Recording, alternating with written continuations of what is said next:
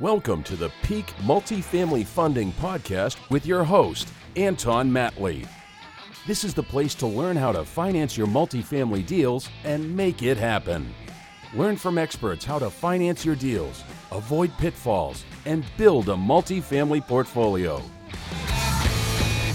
Welcome everyone to Ins and Out of Multifamily Finance. Today we have a special guest, Eric Bolin, and he is a very interesting character. I'll let him introduce himself, but he certainly has a very interesting career, both professionally and then in real estate investments. So please, Eric, go ahead, introduce yourself. Hey, Anton, thank you so much for having me on the show. I appreciate it. So I'm from Massachusetts originally. I live here in Texas now. So I'm a real estate investor. I got started in 2009. I bought my first 3-family. It's a triplex. Anybody from Northeast knows that they're called triple deckers.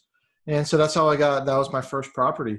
And I'm sure we'll dive into the real details of all that a little bit more, but just some quick background on me. I am married. I have 2 kids, 2 beautiful daughters. I do have a master's degree. I have an MBA.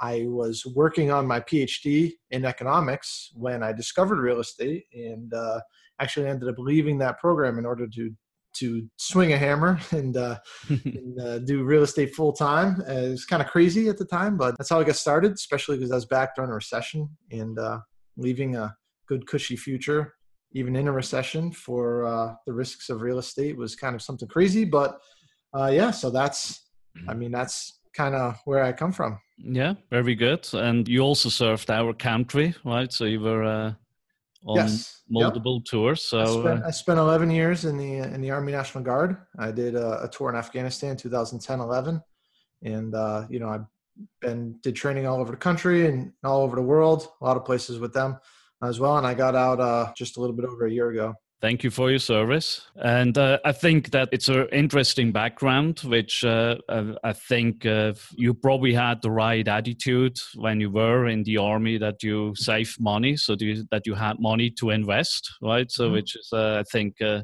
very important message to young people, whether they are starting in their own profession or whether they are in the Army or wherever it is. Rather than just spending the money on silly items, you put it to the side, and that helped you to start your investment career. Right? Yeah, absolutely. You can actually see, so when you deploy overseas, you don't have a lot to spend your money on.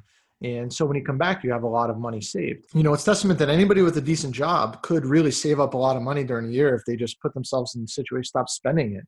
Really, because I didn't earn more money than most other people, but I was just saving it all. And my wife was being very frugal too. And this was 2010 and into 11, we had already owned our 3-family. So she was living there, having the tenants pay the mortgage and stuff. And then she was just saving every dollar, and I was saving every dollar. And then when I came back, we had a lot of money saved. And all the soldiers I deployed with in my platoon, I was a platoon leader. We had 40 people in it. And I would probably say out of those 40 people, probably 35 of them wasted their money. Yeah. Within 6 months or 12 months of coming back, and a few people were responsible, but the majority of people weren't. And something like that can set you up for life. So we absolutely saved every dollar and invested. As soon as I got home, invested it in. That's great, right? And I remember you mentioned once when really your light bulb went off, that being a real estate investor makes absolutely sense when someone knocked on your door, right? So maybe you can tell that story. So that's kind of what set me off. So originally the plan was that since I was a PhD student, the plan when we bought the house is, we got married. So what do married people do? They buy a house, right? That was the thought. And I had no different mindset or mentality than anybody else. We couldn't qualify for a loan because my debts were too high, my income was too low. So we ended up getting a 3-family because the extra rent went toward income on our loan when you go for FHA or regular conventional loan. So that get us over the hurdle, and we were able to get the house. So that's why we bought the 3-family. And then the story I like to tell is we were sitting watching TV one night. And, it was late at night, and this is not a great part of the city. And somebody knocked on my door. I'm like, who is that? Nobody walks around this neighborhood at night. So, but anyways, I opened the door. It was one of my tenants there to pay the rent. And I wrote them the receipt. I put the money down on the table. And, I cannot remember what we were watching for TV, any of the details of that day, but I remember so specifically that by the end of the night, I remembered just having this epiphany that that was the easiest money I ever earned. I want money to come to me like that. All right. I want every month, all the money I earn, I want someone to come knock on my door and give it to me. Right. That's the best way to earn it. I don't want to have to go chase money like I had been doing my whole life up to that point, hustling for money, trying to work hard, extra hours, in doing these things. I just wanted it to come to me. And so that's when the mindset fundamentally changed and I discovered passive income essentially. I mean, it was as a landlord and living in a property, it's not really passive, but it was comparatively passive to what I had done up to that point. And I'm like, this is what I'm doing for the rest of my life. Absolutely. So have you invested in other investments other than real estate, or have you been primarily focusing on real estate? Yeah. So I've invested in stocks before, and I do have a little bit of money in stocks, not much. The vast majority of my money is in real estate, but I've been trying to diversify a little bit more, just to have some alternate, more liquid cash invested. My first experience in investing was in probably August or September of 2008 is when I took all of my life savings at $20,000 and I put it into a couple funds. For anybody who was investing back then, you remember Lehman Brothers collapsed shortly after that. And basically overnight, I lost half of its value. Yeah. Half of my whole life savings was gone. And I had read plenty of books. I wasn't an economic student, economist. And so I understood dollar cost averaging, and I moved my money from conservative funds over to the aggressive fund. And I kept doing that. And I was able to recover that money, pretty quickly within 6 or 8 months. And then I sold it all and I took my cash and put it in the bank. And it took me like another 5 years before I ever invested in stock market. Yeah, I can imagine. Yeah. We all went through that pain back then, right? Yeah.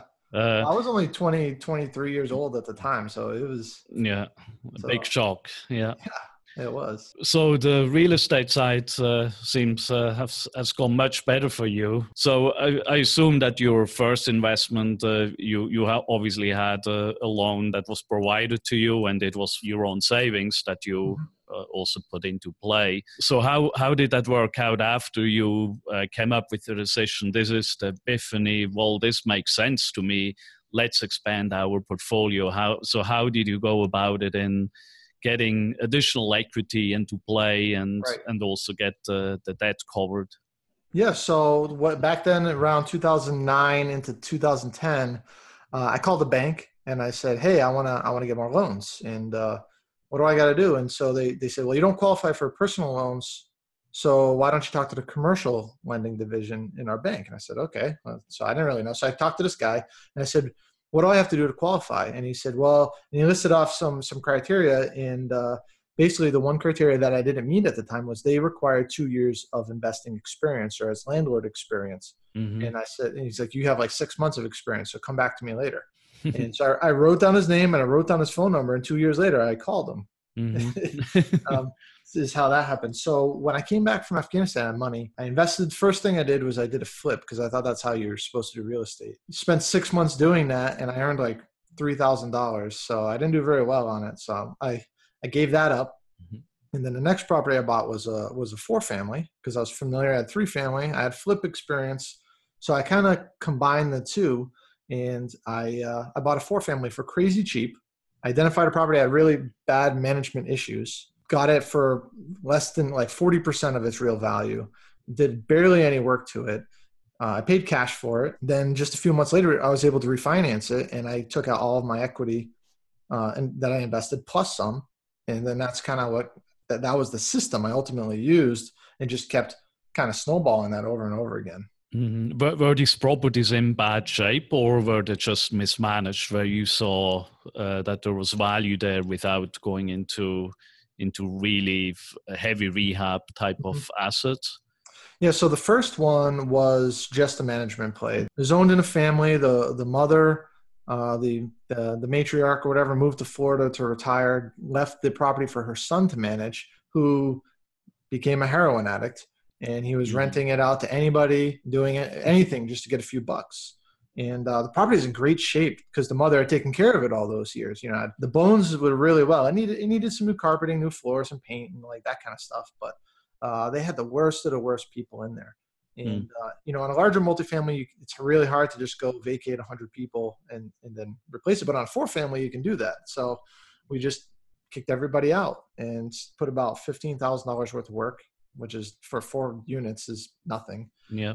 And just put all decent people into it. And then we turned a property. I bought it for $65,000. It appraised just a couple months later for 180. Wow. And that property now is worth 300,000. Yeah. Well, that's a great story, right? I think also what helped you in that situation is that you really knew that local market, right? So that you knew what you got into it. So congratulations on that. So how did you progress from there? So obviously you bought more 3 and 4 plexes, and then how did it go from there? Yeah, so basically the way that it worked is I realized I had a decent system. I could have very little money invested in a deal because I was refinancing it out. And I kept doing this over and over again. So that was around 2012. The market was basically at its bottom. So those first deals were really good, really easy with a lot of money. And then the market started picking up and I had to get a little bit more creative. And so I basically carved out a niche where I would take on the properties that had structural issues, and that's what I became really good at. Is I would find properties that nobody would even walk into, and they're just too scared of whatever structural problem it is, and then I would take those properties on. I ended up getting my contractor's license, had a crew working for me, and we were able to take on stuff that might have cost somebody else $20,000 to fix the structural issue, and I'll do it for like $1,000. And so I could have all kinds of value that I was able to create doing that. And that became my niche all the way up until I moved to Texas. Okay, very good. And I assume that you refinanced all these properties through conventional residential loans. Is that right? Those were all of those were actually commercial loans. Oh, they were already commercial loans. Mm-hmm. Yeah. So there was a local bank. There's a couple local banks that were willing to use commercial debt on small deals like that. Yeah. So it was really, I couldn't find, because these were all, you're talking a couple $100,000 or less. Right. Yeah. So you really I had to find somebody that was very local community bank, 5 to 8 branches usually, and build a personal relationship with them in order to get the financing that I needed on these deals. Very good. So that was more attractive than going with residential investment loans? Well, so they actually charge a little bit higher interest rate than what you could get on a personal side. Yeah. But they use all the same underwriting that you would see in a larger multifamily deal. So they're looking at its debt service coverage ratio and what it's like, and they're not really underwriting you as much as they're underwriting the property. And so it's very attractive as far as from a growth perspective. I could pay an extra 0.5% or a half a point on the loan in order to, it's not on my credit report and it's in the LLC and there's basically unlimited growth potential. Yeah, that's a very good point, right? So your DTI didn't really matter for that, right? Right. Which very often restricts the investors on the residential side because the DTI just doesn't support additional investments, right? And that's what I tell people when people ask me, how do you grow? And I say, well, as fast as you can get over to commercial financing, the better and the faster you're going to grow. So if there's no lenders in your area that will do the deal size, then increase the deal size to whatever you can find in your market. Yeah, very good point.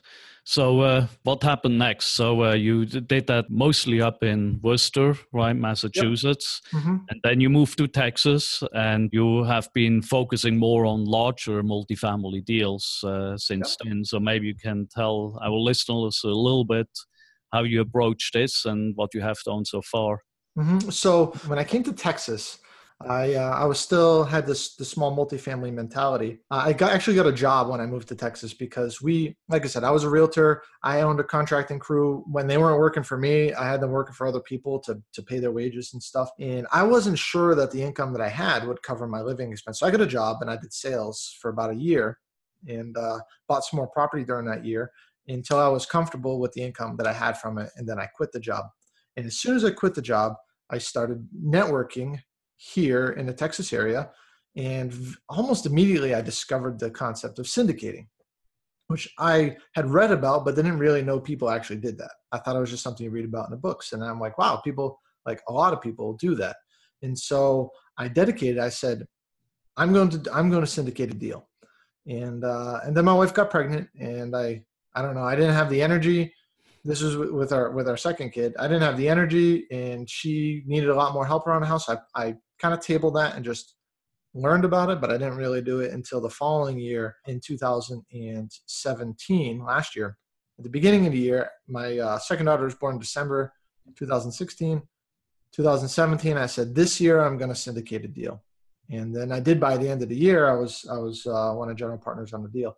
So I realized that I could basically take what I was doing, and I'm just magnifying it up, like, 10x, 5x, right. 10x type.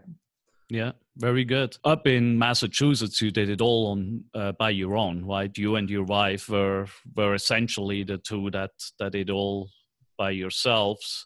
Now with Texas deals, I believe that you partnered up with others in order to get access to these deals, but also to raise the funds. Right. Yeah. So we had, we had borrowed money from friends and stuff to get our first couple deals going. And when we needed the cash, when my money wasn't enough, and I just said, really, really close friends, I'm like, hey, you got $40,000. Can I borrow it?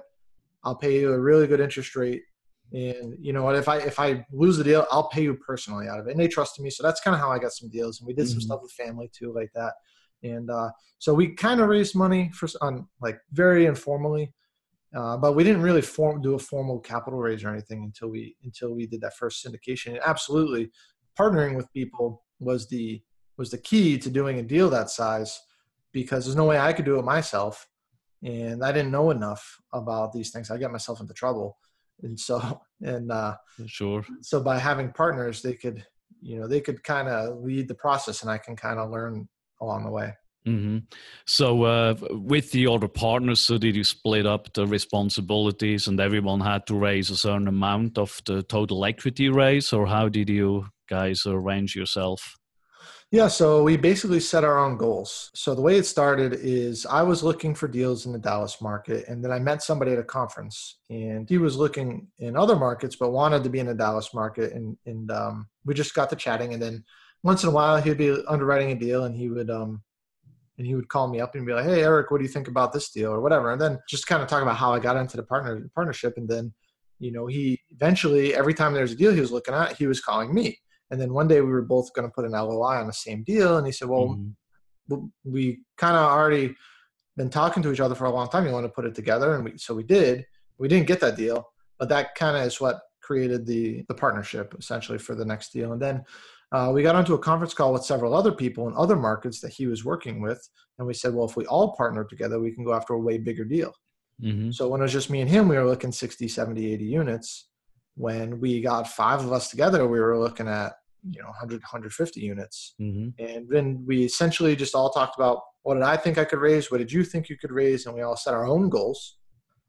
And then we all looked at our own markets. And then the agreement that we had, the verbal agreement, was that whoever finds the first deal will take the lion's share of the general partnership. But because we're all working, we're all at least get a piece and come together on that deal. Mm-hmm. Very good.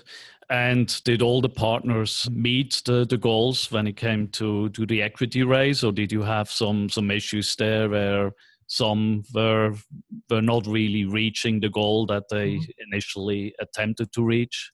Well, on that first deal, we had one partner who was shy of the goal. He ended up, I'm not sure exactly what he did. He fixed it. I don't know if he partnered up with somebody, he figured something out, and he did reach his goal eventually. So everybody met or exceeded their goal. Yeah, very good. On that first capital. Actually, we all ended up raising a lot more. We were supposed to raise some of the capital from a crowdfunding site. And oh, really? Okay. Yeah, and, I won't mention it because they didn't perform. They couldn't raise what they agreed to raise. And so we ended up all having to raise that capital that they didn't raise. So we all ended up exceeding our goals. Well, some people way more than others. That's great. Yeah. So for the smaller properties up in Massachusetts, you could go to friends and families, right? More the close circle that you are in. Were you also approaching the same people for the raise here for the larger deal, or did you expand your reach to prospective investors? Right. So what I did is once I decided that I was going to be raising capital and doing a syndication, I started building my list of people. And so every networking event that I went to, I would try to meet one or two people, and then I would either have a phone conversation or sit down with them for coffee or something, and then qualify them and then add them to my mailing list. So for about a year, I was building my list, and that's what I raised from. Mm-hmm. Yeah. So I didn't really use my friends and family. Most of them, even though they're close friends and family, and I would use them on a personal deal, they wouldn't meet the sophisticated requirement just because they're not in the industry really. So. Okay, very good. So you raised a combination of money from accredited investors as well as sophisticated investors? Yes. Yep. Mm. It was a 506B.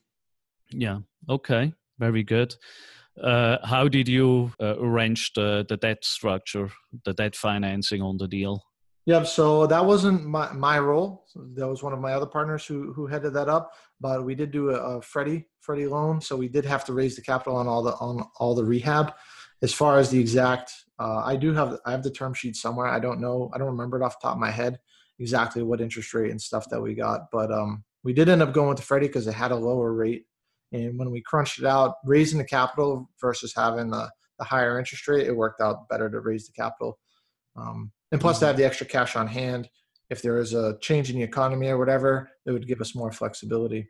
Yeah, makes sense. So that was a Freddie small balance loan then? No, it would have been a regular Freddie, I think. It was a regular Freddie. What's the limit on a small balance? It's depending on the market and the property size, it's 6 million or 7.5 million. Oh, then it probably was SBL. Yeah, so that's the disadvantage of that SBL program, that you cannot build in rehab money.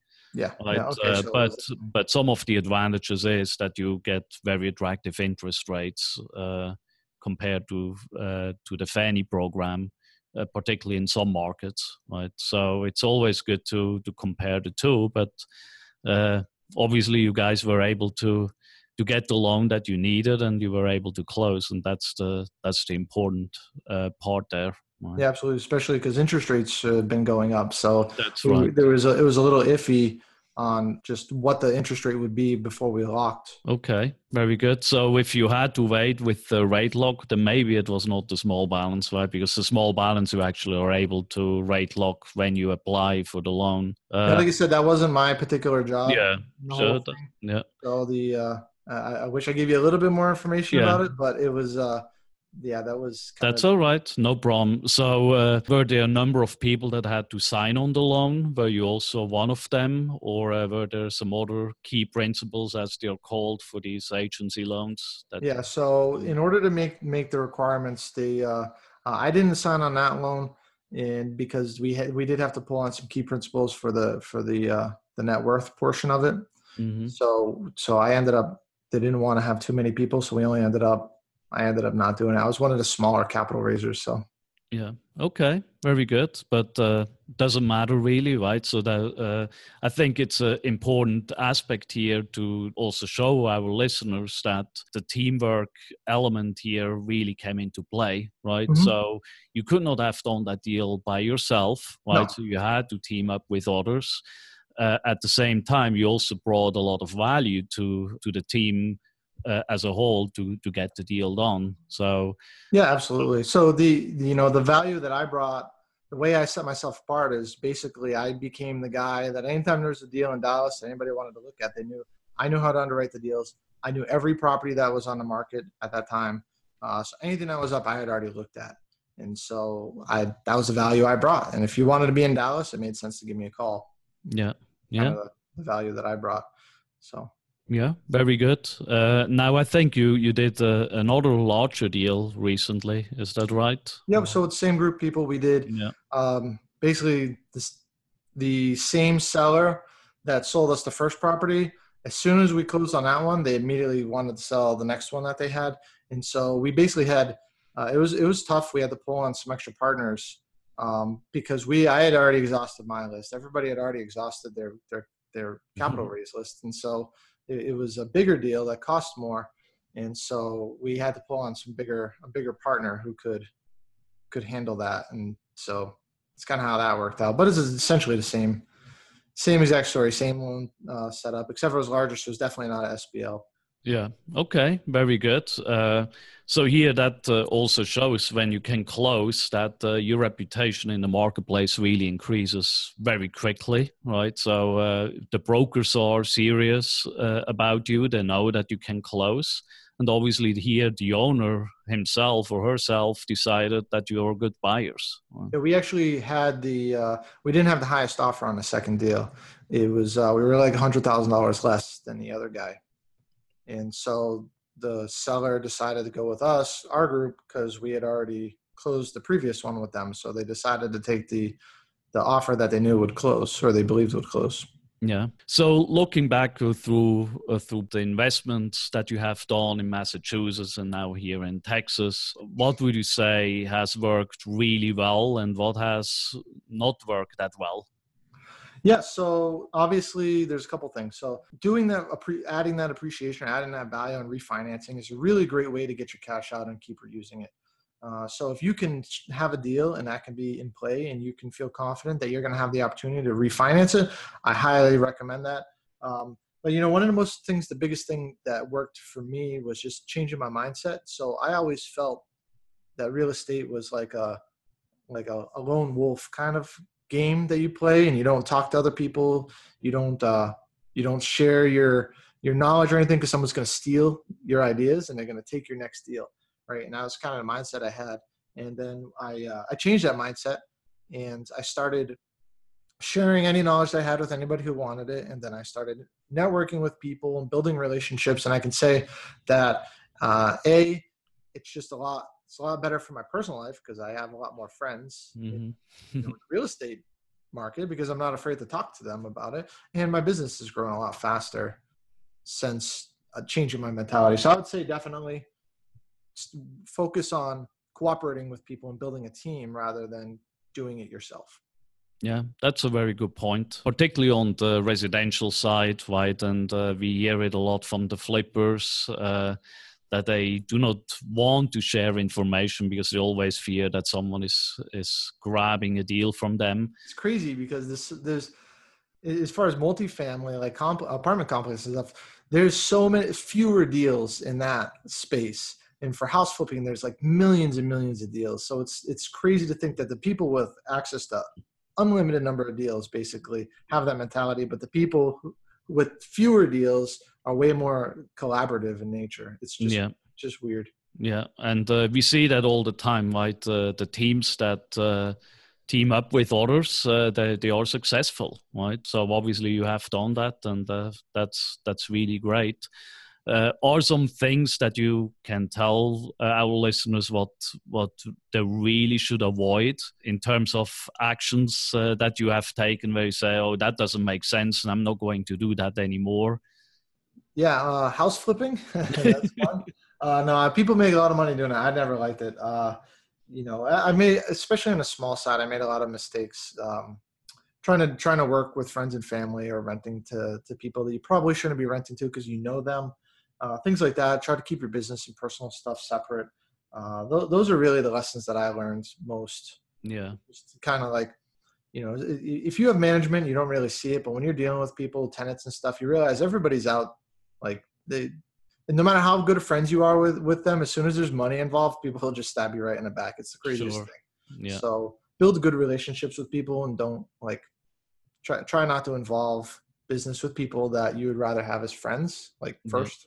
So in your path to your success, what have you used in terms of tools, books, or websites, or other items that have helped you to grow and become what you are today? Yeah, I mean, I read constantly. I'm always reading on the internet, so it's hard to come up with something that's one thing in specific to recommend. But there was one thing that one book. There's one phrase in one book, and it's worth buying just to read it from him. It's called The Psychology of Selling by Brian Tracy. That book basically inside it, in one of the chapters, he says that a salesperson, but it can apply to anybody, generally earns plus or minus 10% of what they think they're worth. So if they think that they should earn $50,000 a year, they're going to earn right around $50,000 a year. And his evidence was basically in a commission-only sales environment, people, if they came in the morning and they crushed the day and they made a ton of money, they'll leave at lunch. And other people who they're not making any money, they'll stay till midnight until they reach their goals. And he said, really, you should flip that. On the days that you're making a lot of money, you should stay all day long and really maximize that. And the days you're not making money, you should leave. Mm-hmm. And they use it as evidence to show that basically once you achieve your goal, you stop working. And so if you want to grow, you have to change your own perception of yourself and what you're worth to grow. Very good point. Yeah. So the next question is one that I ask all our guests. Have you been involved in a deal that went sour? And what can you share with our listeners from that deal? And if no deal went sour, what was your recipe for success that it didn't go sour? Yeah. Well, I wish I could say I've never had a bad deal. So I've never just straight lost money on a deal. So I've done stuff where I just didn't really earn anything. It wasn't worth my time. But more recently, the biggest thing that's been bothering me lately is I bought a 2-family just last year, only because it's right next to 4 other properties I own, like literally right next door. So it made sense to add. It cost nothing extra to manage one more property on the same street. So I bought it, and it needed a lot of work. Well, I bought that like June of last year, and it's still not fully occupied because the project's still going on. So it's taken up so much of my energy and so much of my effort to get this 2-family online.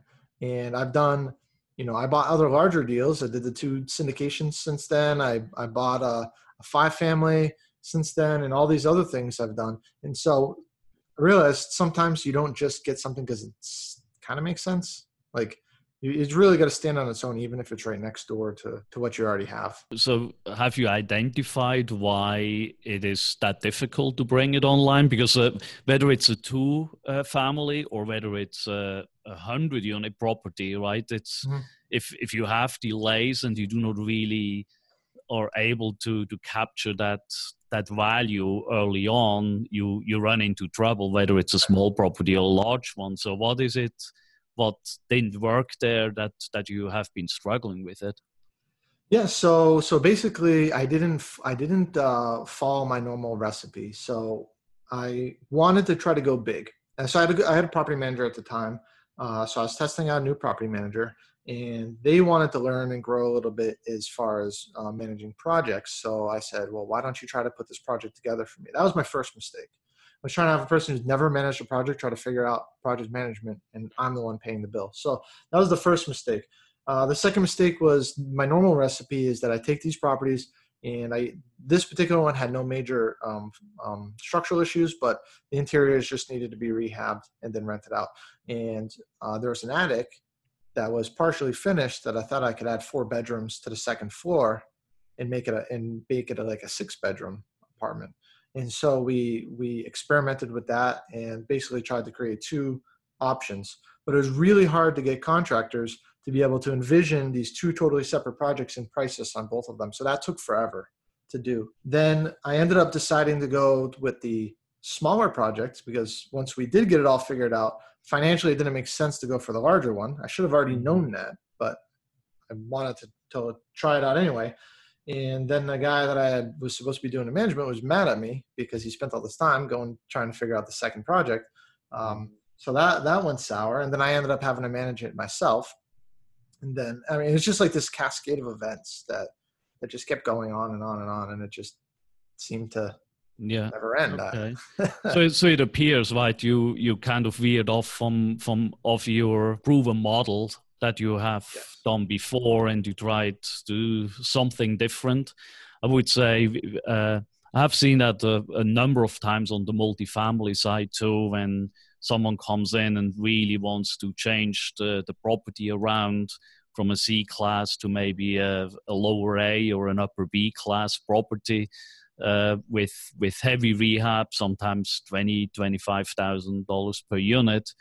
And I've seen that on a number of occasions where they also have been struggling with these type of properties, right, even though they were very successful in just the soft rehabbing of C-class properties, right? Because they just weren't able to really understand how much money should you spend in order to get the rent bump from a completely new tenant base. Right. Yeah. I can tell you I actually never thought about it from that perspective until you mentioned it to me. Mm-hmm. And then it's absolutely true, because every time that I've veered off and tried something new rather than staying focused on what I'm good at and growing in that direction, that's always been not the issue where I would lose money, but that I didn't earn the money that I should or could have earned if I had just stayed focused on what I already knew. Yeah. Okay. Very good. So, Eric, I think you added tons of value today. I really appreciate the time you have spent with us. I know that you have your own website. You are an active writer, right? You put a lot of information out. And so I think it's a lot of it is very valuable information. So why don't you share your website and contact details so that people can reach you? Yeah, so if you want to check out my website, it's idealrei.com, idealrei.com. Or you can find me on social. If you just look up my name, Eric Bolin, you can find me. I'm on Twitter, I'm on Pinterest, I'm on Instagram, and I'm on Facebook. So you can find me there just by looking up my name. And you can, if you want to contact me, email me, you just go to my website, there's contact form, just shoot me an email right through that. Yeah, very good. Thank you very much, Eric. Again, appreciate you taking your time talking with me, and all the best with your future real estate ventures. Thanks. Appreciate it.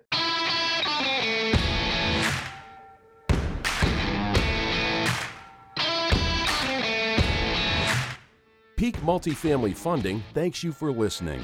Tune in each week for advice and interviews that will help you bring your multifamily portfolio to the next level. Are you ready to make it happen? Go to peakmff.com to sign up for our multifamily finance newsletter and the link to our Facebook page.